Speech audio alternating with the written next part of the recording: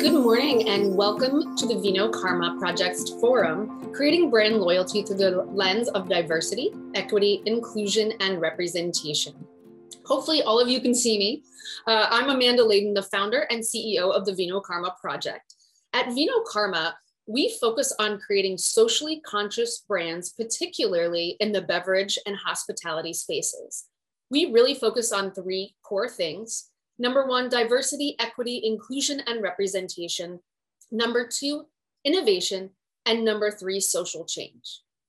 During the past year or so, we've experienced somewhat of a collective reckoning as it comes to diversity and race and understanding our systems and structures and how they're set up within our organizations and our society as a whole. Consumers are demanding more than ever before from brands and organizations. They are looking across the entire value chain of the industries and asking what your organization stands for, how you're taking action, and how that's affecting everything from hiring to retention to promotion and what a consumer chooses to put in their glass. In fact, a recent study from Porter Novelli examined leaders' opinions on purpose-driven leadership and how businesses should engage on social justice and diversity, equity, and inclusion within the context of our rapidly changing world. Results show that 73% of executives believe that DE&I is a moral imperative that drives profit. Yet 43% of the leaders cite that they haven't done anything because their stakeholders can't agree on what action to take. Regardless of where you and your organization are on this journey, this is going to be an important conversation for you to understand what it means to be a leader in the beverage space and what you can do for DE&I and representation. Today, we're going to talk to an expert in DE&I, as well as a woman who owns her own spirits brand. And before I introduce you to these two amazing human beings, I want to let you know we are on Zoom webinar. So although we can't see you right now, please go ahead and ask your questions. We will be interacting with you. This is your show too. So if you have questions for us, I will ask Cornelia and Chanel, and we will be addressing them in real time. This is real, this is live. So there could be glitches, there could be things that happen. So please bear with us as well. Now I'd like to introduce you to our two panelists. First and foremost, Cornelia Shipley. Cornelia is the founder of 3C Consulting and a sought after speaker, professional development and diversity consultant and strategic planning expert who has worked with many clients to expand their capacity and increase their ability to drive clarity in their organizations and ultimately increase the advancement of critical talent in their organizations. She and her team have worked with a multitude of companies such as Procter & Gamble, Turner Broadcasting, GlaxoSmithKline, and she also is a strategic coach and consultant. So welcome to VinoKarma, Cornelia. I love seeing you, so thanks for joining us today. Can you share with us the definition of intersectionality and how it relates to the American consumer and an employee?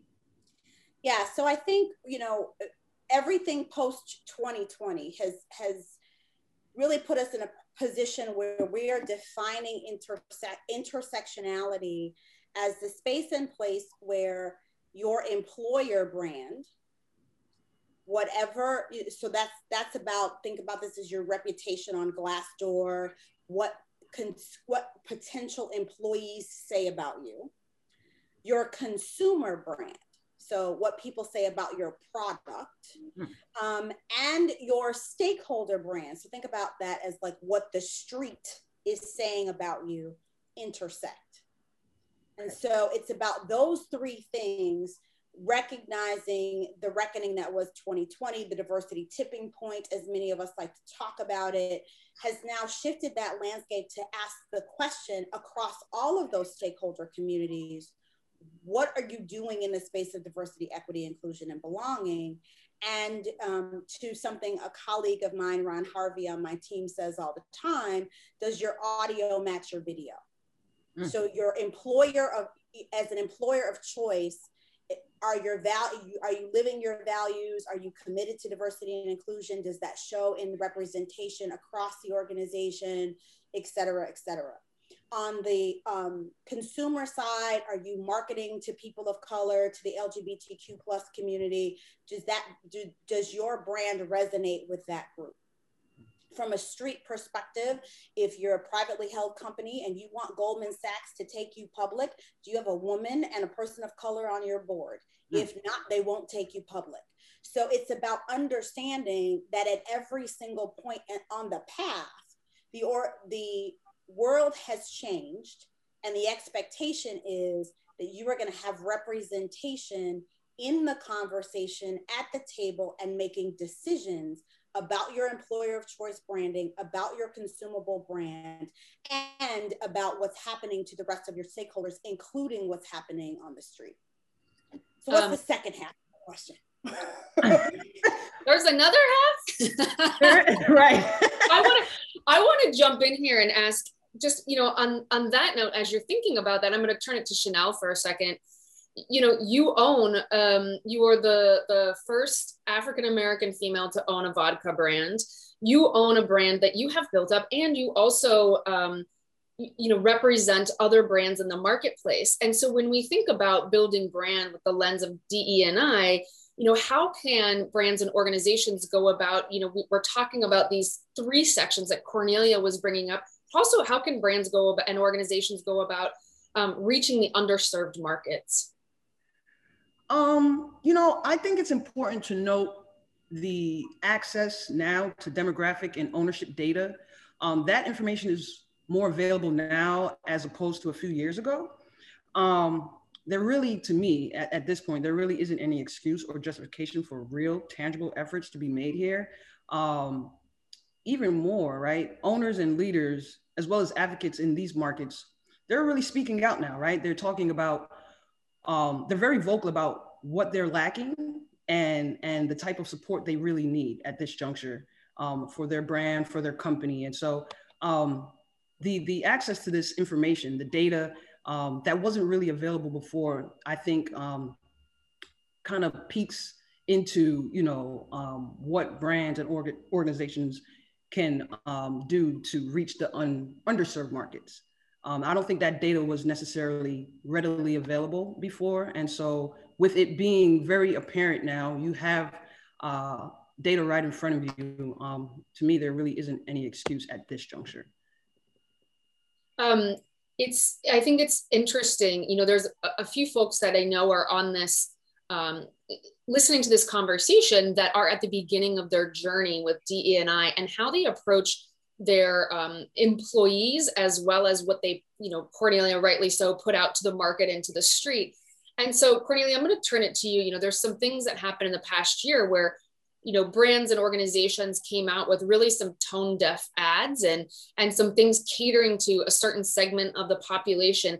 As people are beginning their journey into foray into this, you know, what do they need to be thinking about for longevity? You know, I think there's an idea that certain companies think we're too big to fail. So we can say whatever we want and it's not going to affect our market share, our revenue, our profitability. So Cornelia, what do you think companies need to be thinking about and brands need to be thinking about as they're starting wherever they are on this cycle of their journey?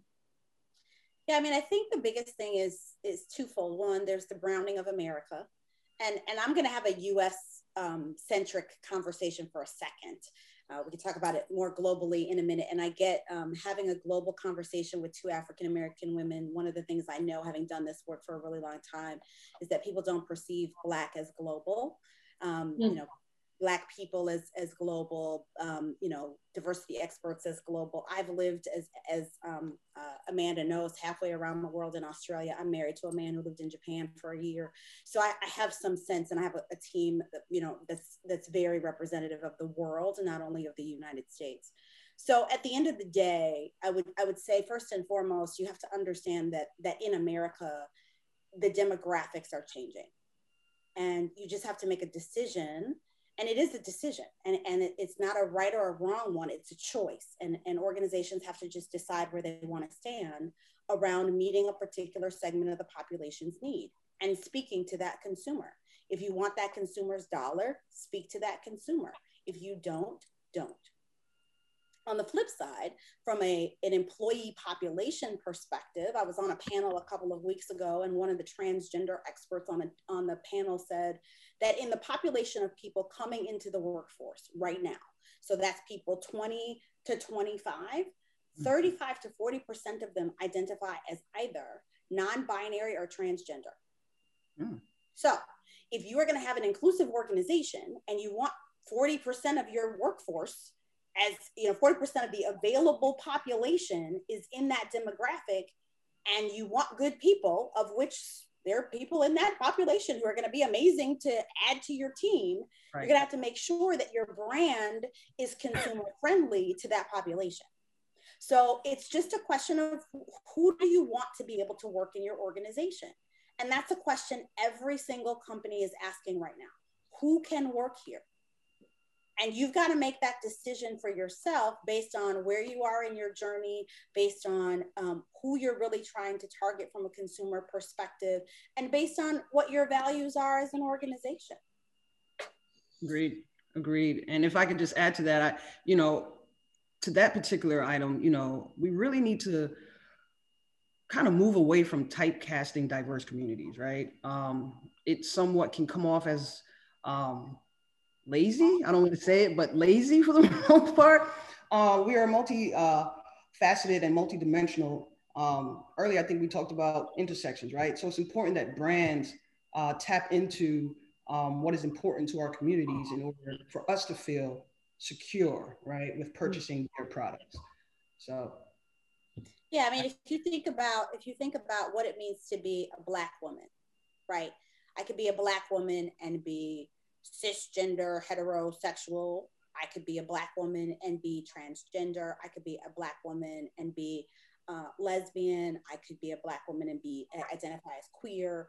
I could be female presenting and identify as non-binary, right? Mm-hmm. And so what does it mean to integrate all of that intersectionality and then speak to me as a consumer?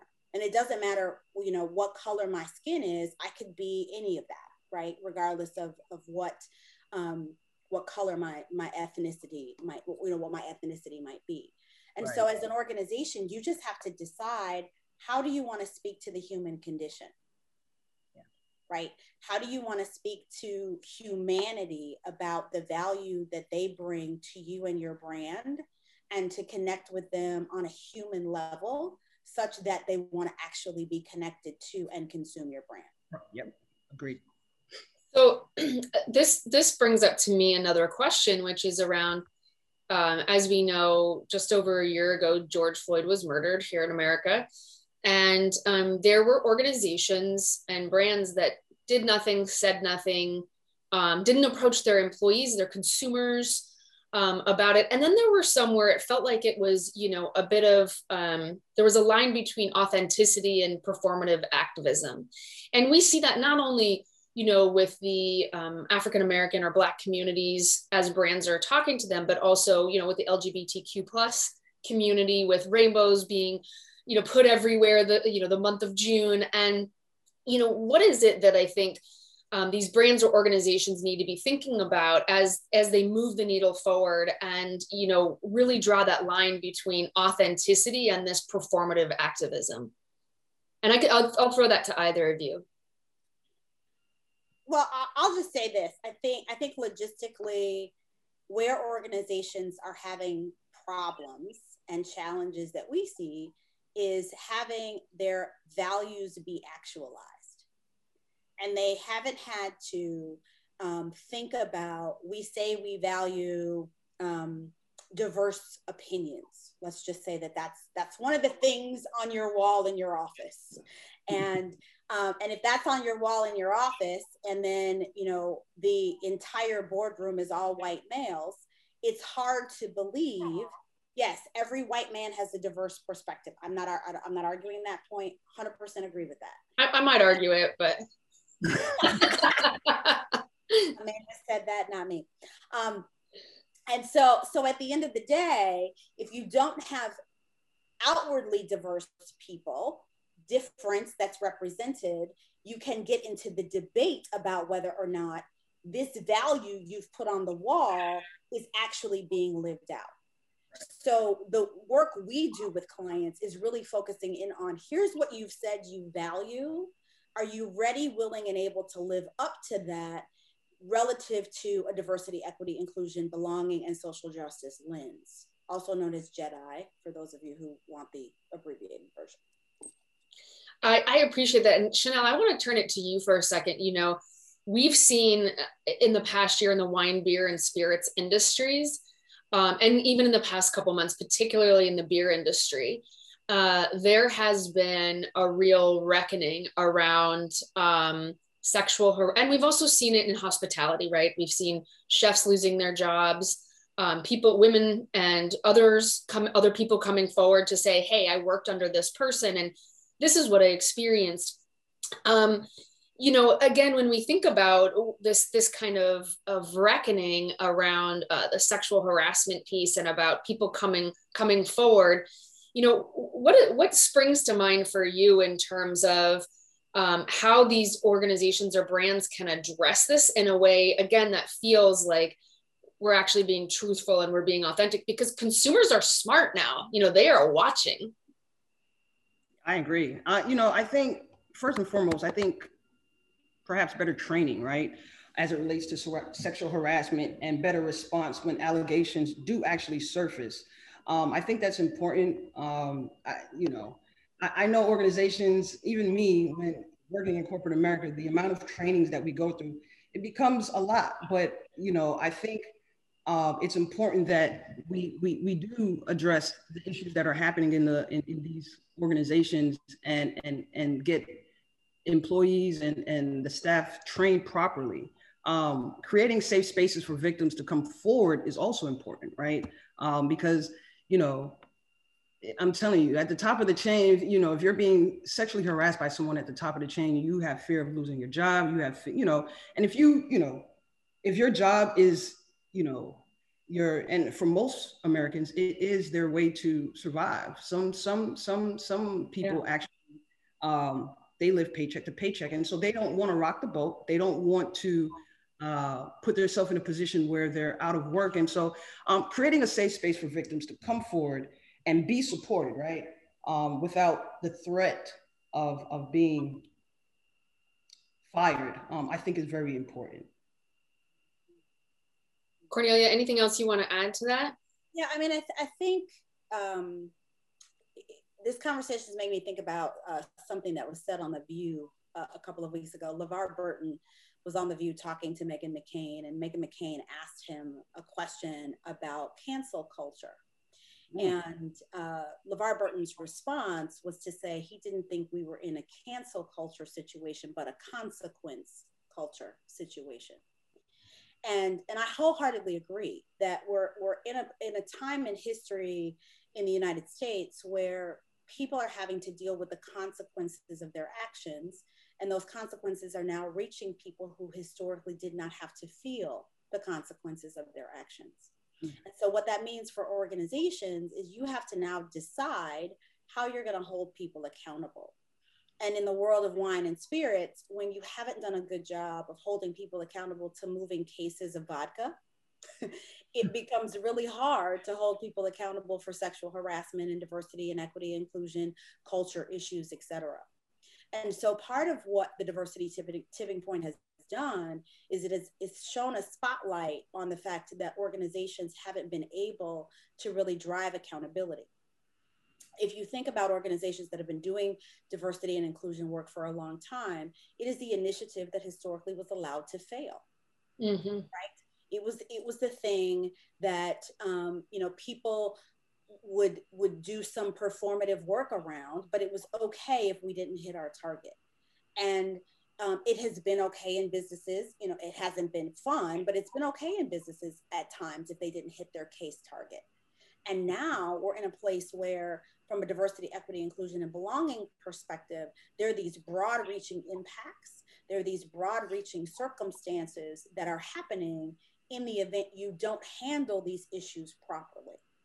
And thanks to Twitter and Facebook and Snapchat and TikTok and all the things, We're in situations now where brand management looks very different than it did when I started my career at P&G. Looks very different, right? And so every single person who works for you is a brand ambassador when they're at work and when they're not at work. And you need to have a brand ambassador policy about what that means and what your expectations are. And if you have one, when things like what happened with Amy Cooper, who's now suing Franklin Templeton, happen, you're in a position where you can legally defend yourself because you have a brand ambassador policy to cover you. So you've got to start to think through, what does it mean for people to actually work here? And what are our expectations around feedback and around performance relative to both delivering on the business and delivering on the culture? I think that's a very valid point, because there could be some folks who are listening to this now, whether they're on here now, they're going to receive this later, that might have smaller brands. You know, they might have smaller brands in beer. They might have smaller burgeoning brands in spirits. And, you know, sometimes I think folks can get into a mindset of, well, we're really small and we don't have the dollars to put behind those efforts to think through what this means for us. And I think, Cornelia, what you're saying is, regardless of if you're a Diageo or a Constellation, or, you know, I'm just throwing those out there because they're very, very, very massive organizations with a lot of legal things behind, dollars behind them. You know, you can start, if you're, you know, it's something you can start thinking through as you're building the momentum for your brand, and you're thinking through who do we want to work here, and what does that mean for us as we hit the marketplace.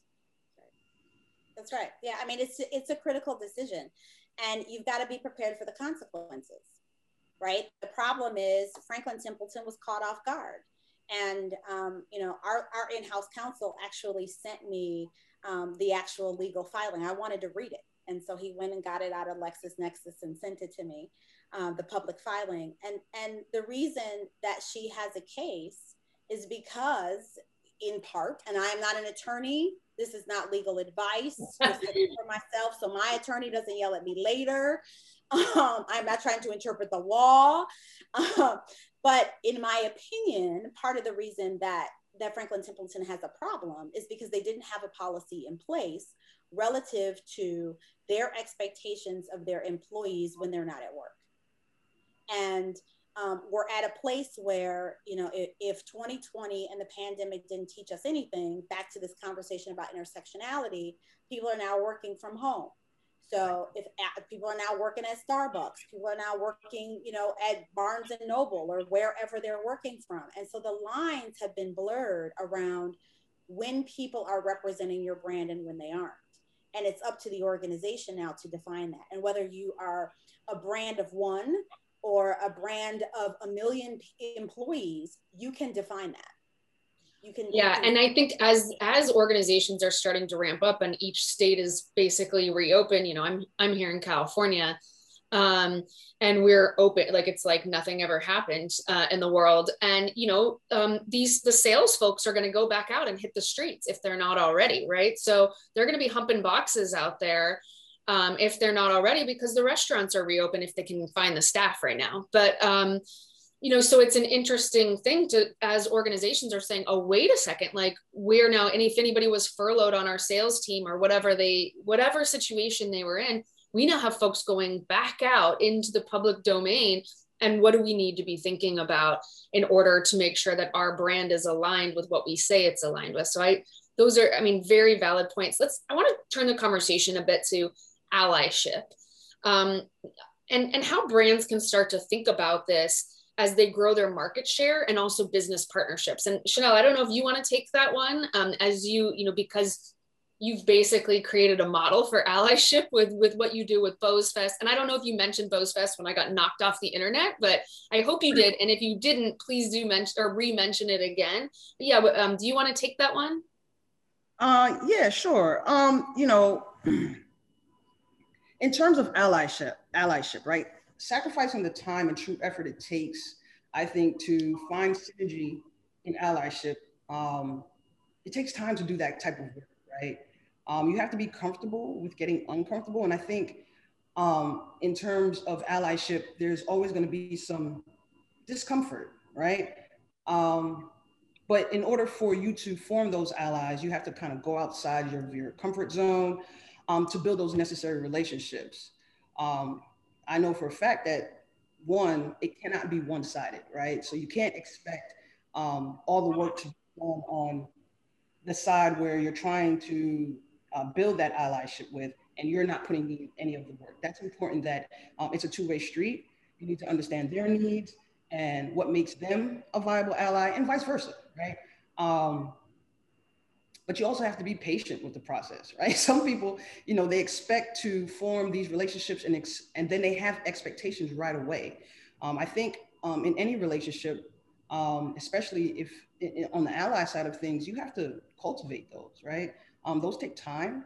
Um, Effective relationship building is not an overnight thing. It just does not happen overnight. So um, I can give you an example. So for me, I realized early on that the monopoly that the Indian store owners have on the off-premise realm of wine and spirits, right? The majority of the liquor stores, if they're not owned by in Indian descent, then they're owned by Asians, right? Very rarely do you see any Black-owned liquor stores here and things of that nature. But I say all that to say, when I first started, there weren't too many brand owners that looked like me. 12 years ago, it's totally different now than it was 12 years ago. But it definitely was a culture shock, right? And there was definitely some adjustment that had to be made for them as well as myself, because they weren't, they're used to a white male coming in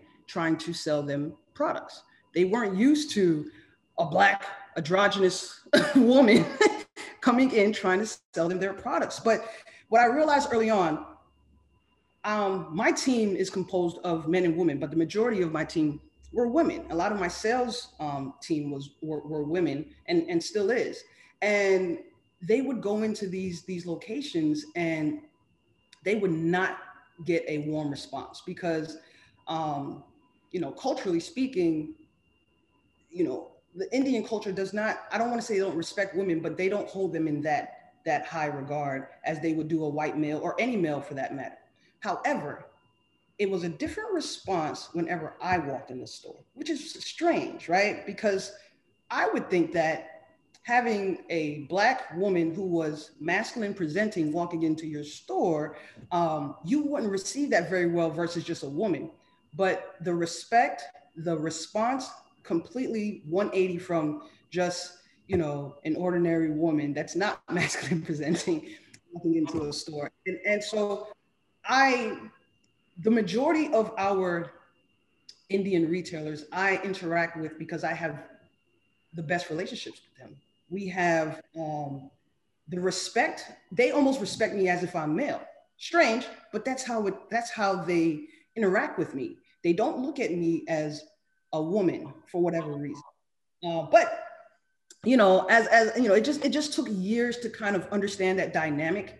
I thought maybe it was one or two stores, but after maybe 90 Indian stores that we probably have business with right now in Maryland, the dynamic was pretty much the same no matter where we went. And my team, we did experiences and things of that experiments just to see, is it really the fact that they just prefer to deal with a male?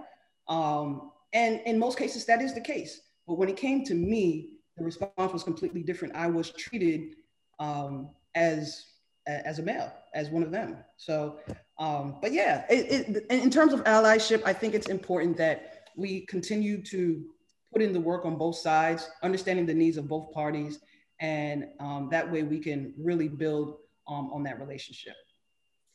Cornelia, anything you want to add to allyship? And I think at one point in time, you and I had a conversation around this people think it's a zero-sum game. So anything you want to add about allyship and how brands can also be thinking about that? Yeah, I mean, I think that the zero-sum game piece is really about recognizing that there's more than enough for everyone. And we act as if that's not true. And there's signs and evidence to support that. I'm not suggesting that people shouldn't believe their experience. I'm also acknowledging from a metaphysical perspective that there's something else you could choose to believe. And if you can stand in the space of there's enough for everyone, it becomes much easier to be open to people who are different than you, because you're not seeing them as a threat and as someone who might be taking away opportunity for you. I was in a conversation yesterday with a chief diversity officer, one of our clients, at a Fortune 100 company, and we were talking about the challenge she's facing right now is dealing with the white male backlash in her organization, because white men are now asking the question, can I work here? Is there space for me? That question in part comes from the perception that this is a zero-sum game. And if we promote Black and brown people, LGBTQ people, military veterans, other abled people, somehow my opportunity is now diminished and limited. And so allyship is about standing in the space of curiosity and interest in another human being, and then commitment to saying, let me get to know their experiences. You know, Chanel did a really nice job of talking about, I had a consumer base I needed to understand called the Indian community. And if I want to sell to them, I need to understand their culture, what they value, how they interact, what matters to them, and speak to them in their own language. And so then you can create the kinds of relationships Chanel now has with more than 90 retailers in her area to really support her brand and her brand's vision. The same thing is true for every historically excluded community, right?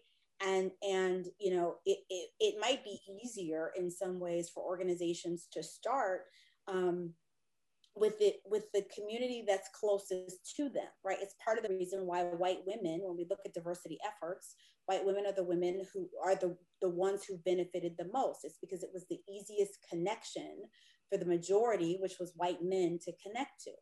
And so now you've got to take it a step further and say, how do I deal with these other people who look different than me, show up different than me, have a different experience than me, and take some interest in that and be open to what they might be able to teach me and what they might be able to show me about experiences, about the business, about ways of thinking about the business. The biggest example I have about that from an intersectionality perspective is the brand Tampax. So for the men of you in the room, I apologize, because that is a feminine protection brand. But Tampax and tampons were not something that women of color, particularly the African-American community, historically used. And there's lots of reasons for that. And at one point in the history of P&G, I was an employee at the time, they placed a multicultural woman who had a white mom and a Black dad as the brand manager for tampons, for Tampax. And because she had a white mom, she used tampons. Because she had Black friends, she had all these friends who didn't. So she had firsthand knowledge about why Black women, of whom she appeared to be, but was raised by a white woman, why that was the case. And so she was able to help the brand expand market share in a community which for the entire time they had the brand, Black women were not using it. And so she was able to speak to that constituency base.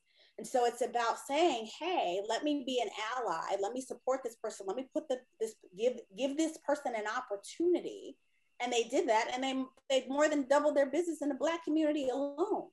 Not to mention the fact that there are other women of color whose cultures say that's not an appropriate thing. So they were able to take that leverage and learning and apply it to other constituency bases.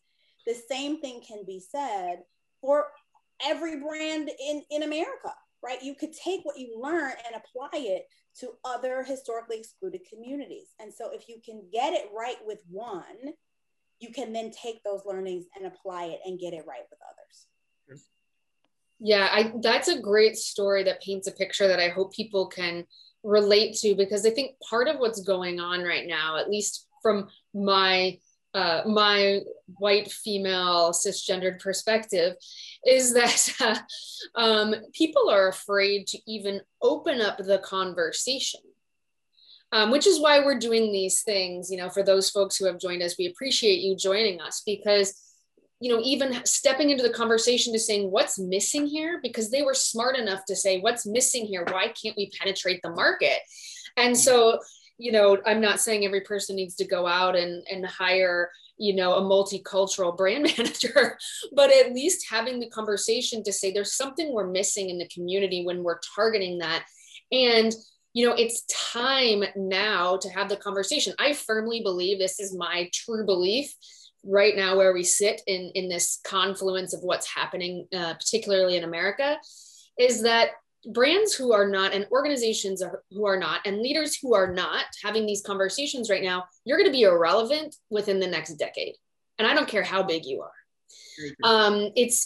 You have to start doing it now, because the work needs to be done. And as Cornelia, you said before, the browning of America, what does that mean for your employees, your workforce, your consumer base? And it's really important to have those conversations. One of the things I want to talk about real quick, and I will open it up for folks who have joined us. If they want to ask questions, please go ahead and you can raise your hand. You can put it in the Q&A. You can put it in the chat. We'll monitor all of that.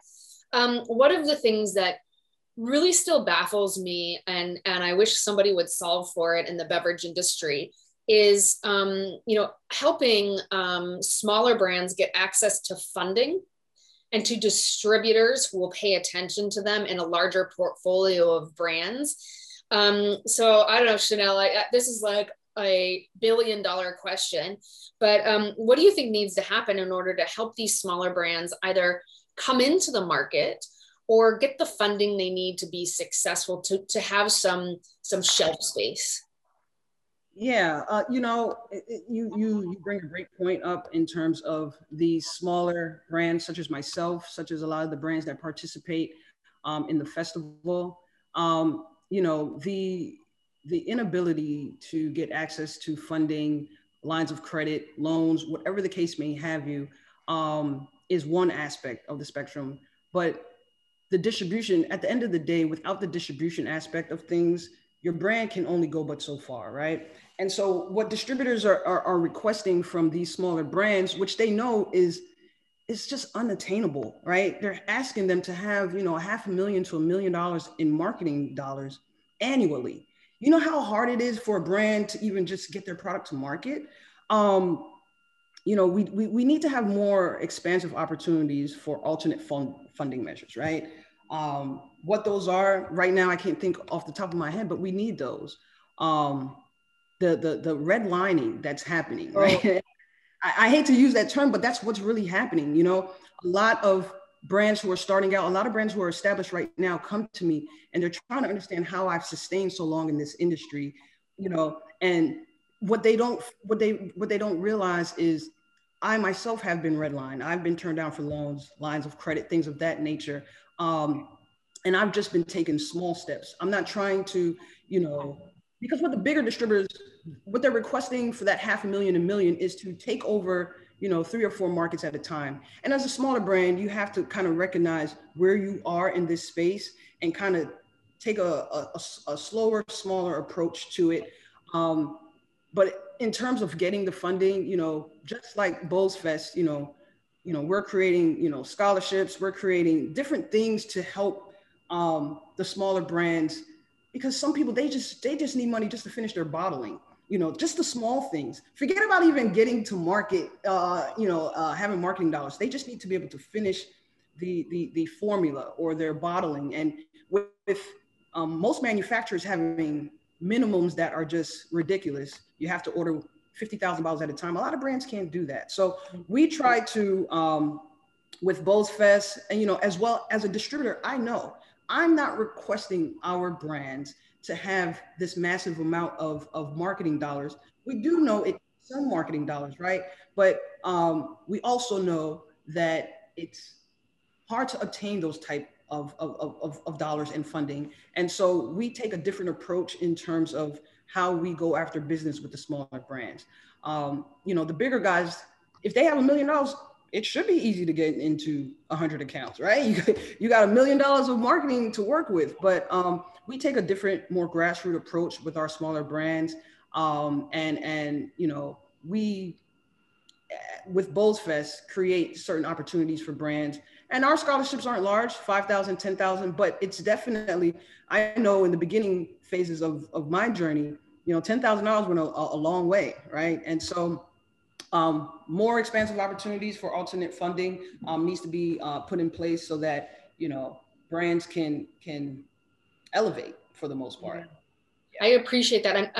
There is somebody who's raised their hand. So Bernadette, I'm going to come to you in a second. I just want to make the point here about, this is why, you know, here at VinoKarma and why we're having this conversation, we're looking at the entire value chain, because there's kinks in the chain, right? If we're not looking back at the beginning part of, where do people get the funding? How do they break in? Who's actually working the vineyards or in the distilleries? Are they earning a living wage, or are they dealing with modern slavery in our time because they aren't earning a living wage? You know, there's all of these things that are going on that, you know, I say is kind of like, it's time for all of us, all of the parties who believe in this industry, who love this industry, to say, hey, you know, what are we doing, and how can we make positive impacts across the entire value chain? So I really appreciate that point. Bernadette, I'm going to come to you and I'm going to allow you to talk. So hopefully you'll be able to unmute yourself. Okay. You might just have to, there we go. Yes. Hi, could you hear me okay? You can. Oh, wonderful. Yes, I had a couple of questions in terms of building the brand loyalty through diversity. The first question I had was in terms of, and I think there was a discussion already touched upon this, is access to funding with the redlining, because that is a huge impact on the growth and development of the business. I know that in my particular business, that was the reason as to its failure, was because of the lack of access to those very things. The other thing is in terms of distribution, what can be done for communities to create their own distribution companies if possible, since those that are available are not really helpful to smaller businesses. So those are the two questions I have. So I can touch on the distribution aspect of things. To your point, what can smaller brands or smaller companies do on the distribution side of things? I learned early on that I wasn't going to get the recognition or the support from the larger distributors. You know, they just told me, you know, we have 200 vodkas in our portfolio already and you'll be 201. So I learned very early on that I had to find another way to get my product to market. And so I looked into becoming my own distributor here in Maryland. Once I realized, I went through all the loops, all the hoops, should I say, to become my own distributor, then I started to self-distribute my product. Of course, that had its challenges as well. I won't lie, because retailers are used to dealing with maybe the top 3 distributors in a particular market. And so when I would walk into a new retailer and pitch my product and then they wanted to carry it, then they asked, who's your distributor? And I say, well, we self-distribute. And they were very leery. Since then, we've built up our distribution name and things of that nature. But in terms of becoming your own distributor, I think that is more than attainable. A lot of newer brands are doing that. I've had brands that I've helped mentor to come to market, and they decided, hey, I'm just going to, my desire is to get my product into consumers' hands. And right now, no one is paying me any attention. I'm going to become my own distributor. And so I help them through that process as well. So it's more than obtainable. The important thing when it comes to getting your own distribution license is always having a physical location. I think every state requires you to have a physical warehouse bonded, licensed and bonded, in order to store and sell alcohol out of, excuse me. So on the distribution side of things, it's very obtainable. I say go for it if, you know, the bigger brands or even the smaller distributors aren't paying you any attention. Because even my experience with a small distributor, and this is why, you know, being on the product and services side of things, it's important to me to provide the best service to my brands in my portfolio as possible, because I know what it's like as a person who has a brand. But I started with some smaller distributors, and literally they did nothing for my brand, and they were eating majority of the profit margin for the most part. And so you really want to do research on any distributor that you land with, right? But more importantly, the smaller ones, you want to make sure that they have the sales support team to support you and your brand, that they have the accounts already, right? Because if they're just starting and you're just starting, then what's the point, right? You can do this yourself. So in terms of distribution, it's something that you can definitely do. I encourage it. I mean, I did it. I've been distributing my own product for the last 7 or 8 years. And then I realized I wasn't the only one having this struggle, right? And so I took my license, leveraged my license to help others get to market, because I know firsthand what that feels like. I think the only thing I would add, and I am nobody's funding expert. That is not my expertise, but I do want to put a resource. I put it in the chat. It's just wefunder.com. They're an organization that will help you actually raise capital to actually find investors in your business. And so I know I've invested in a couple of businesses that way, one of which raised $4 million in less than a month on WeFunder. So I don't know what the laws and the rules are, especially because we're talking about alcohol, and I don't know, but it's worth potentially pursuing and checking out to see if that's something that might be of support to you, Bernadette. Awesome. Yeah, and I think the other thing that I'm getting a little bit of hope for is I am seeing some other types of funds come up that are specifically targeted towards underserved or underrepresented communities. So, traditionally we know that, African Americans, particularly African Americans, get something like, what, Cornelia, you probably know the stat, less than 1% of any type of funding. And that's not through the bank, but, kind of venture funding and other funding. And so it's important also to think through. I think one other thing I would say in answering that question is, regardless of how big or how small you are, when you enter business, whatever business it is, there's a steep learning curve. And you really have to understand your market, and you have to know your numbers. Because if you're going out there to try to get funding and you don't know, in Chanel's case, you don't know that there's 200 other vodkas in a portfolio, and you haven't done your own due diligence, that's on you. It's like your responsibility to understand your brand. Very true.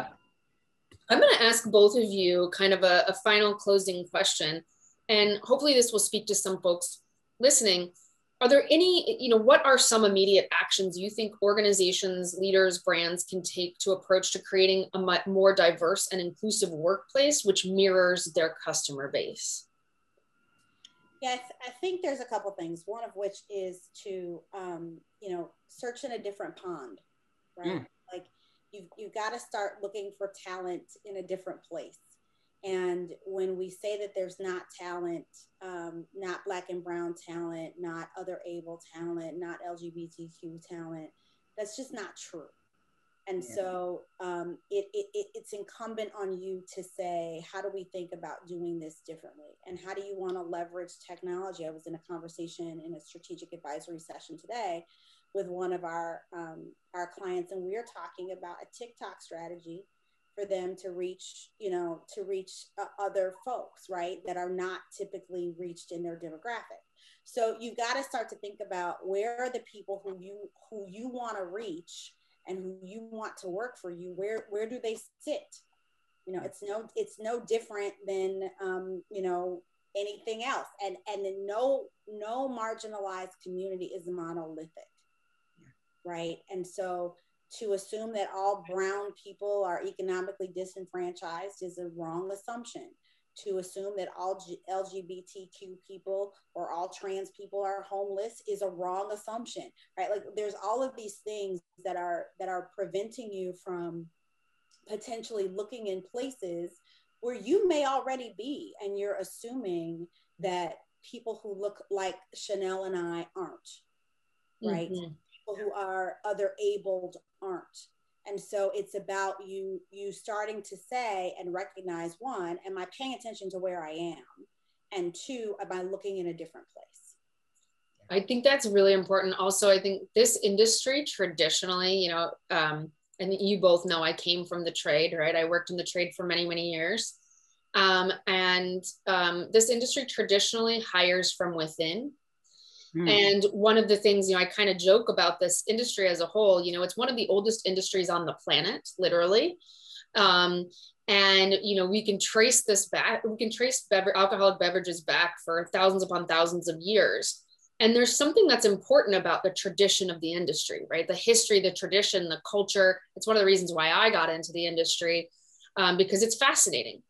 And yet there's this dichotomy which exists, which is, okay, we're going to hold on to this tradition and we're going to be so slow to change. And now this past year, with people really adopting technology and saying, how do we reach the consumer faster? How do we reach who we want to hire faster? The industry has been forced to change in a way that they never thought they were going to have to, especially with cellar doors closed or breweries closed where you couldn't visit them. There's something that they've really had to think through their consumer strategy and their hiring strategy in a different way. So yeah, I great points you bring up. And Chanel, is there anything else that we haven't talked about today that you want to share with folks who are listening, just about how they build their brands from a DE&I perspective, or anything else that you'd like to share with folks? Well, just to touch on that last question that you brought up in terms of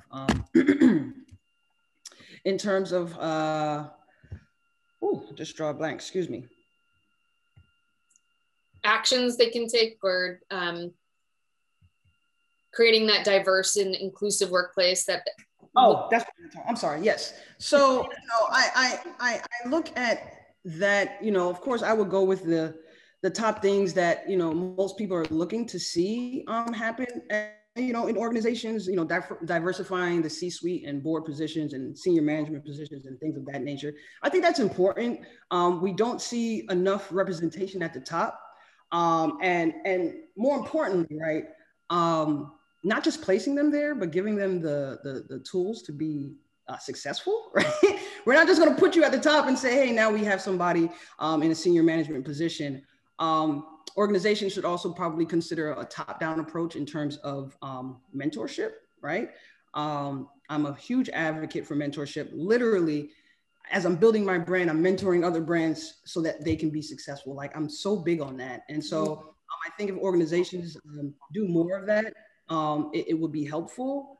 And then also, your cross-pollination of skills and background, right? Ensuring that diversity extends beyond the physical attributes, right? And classification. It's equally important to have diversity in thought. So, this may entail looking beyond standard profiles and skills to fill certain positions, but these are just some of the things I think organizations should take steps towards in order to kind of diversify their workplace or their organization. In terms of just, I see a lot of new brands. I started in 2009, which is to me a long time ago. And yeah, and since I've started, when I first started, I say it all the time, literally, this is why I created the festival, because literally, I would walk into a room and no one looked like me. There wasn't any representation in terms of women. There wasn't any representation in terms of African Americans, and there definitely wasn't anybody in there that was, LGBTQ plus. So I walked into the room a lot of times feeling uncomfortable, feeling like I didn't belong, and so this industry has changed so much in terms of the growth that I've seen over the years, right? A lot of new brands are coming in, and they want to take quick steps and things like that. But I just want to encourage a lot of brands to do their research, take their time to understand who their target consumer is, who their competition is. That's very important. And then, you know, form and build relationship with those who can, you know, help you progress, those who can help you gain that market share, and things of that nature. It's an exciting time to see a lot more of us in this industry. But right now, what's important is that they focus on what matters, and understand how your product differs from others in your category. I can't tell people enough. You know, I have brands that come to me all the time. I'm thinking about starting X, Y, and Z. I won't say what it is. And I say, well, do you know how many people out here are already doing that? Have you done your research? You know, how are you different from these other 12 that are already doing that? And they've most recently launched their product, right? So, you know, just things of that nature is what I would. I appreciate that. Well, we are now at the top of the hour. So I appreciate the two of you coming here and spending time with us. What we're going to do for the community is we will send this out as a recording. So folks who weren't able to come on today, or maybe had to jump on and jump off, they can share this with their teams, their people back in their workplaces. And before we hop off, I want the two of you to give a quick plug. So Chanel, can you tell folks where they can find your vodka, where they can find you, and when Bo's Fest is and where it's going to be located? Yes, so you can find all information about where we are being sold for Foudre Vodka at www.foudre-dre.com. If you go to our where to buy section, you'll see all the locations between DC, Maryland, Virginia, Texas, and California. Yeah. As well as Singapore, but if you're not in Singapore, then that's irrelevant. And then Bo's Fest, we have it every year, the last weekend in September. This year, it will be September 25th and the 26th. This is our first year doing a 2-day event, but we're excited. We have a lot of vendors that have signed up in terms of wine and spirits, a lot of new spirits that have launched within the pandemic, right? They want to showcase their products here. And so we would love for you to come out. You can find more information on Bo's Fest at bosfest.com. Awesome. And Cornelia, can you just share with folks where they can connect with you? Absolutely. So on all social platforms, that would be Facebook, Twitter, LinkedIn. It's at Cornelia Shipley. And then I put in the chat our website, which is just www.3cconsulting.com. And so there's 2 C's. As long as you find it with 2 C's, you'll find us. And we are not the cannabis company. So I have had we are not 3C Cannabis Consulting. We are not yet. Consulting. So, we are not the cannabis brand. And so that's us, www.3cconsulting.com. Well, I want to thank you again for your time. I know you're both very, very busy people, and I really appreciate the work you're doing in the world, each of you. And so thank you. And thank you for those of us who joined us today. As we say here at VinoKarma, continue to go out there and create change, one sip at a time. Cheers.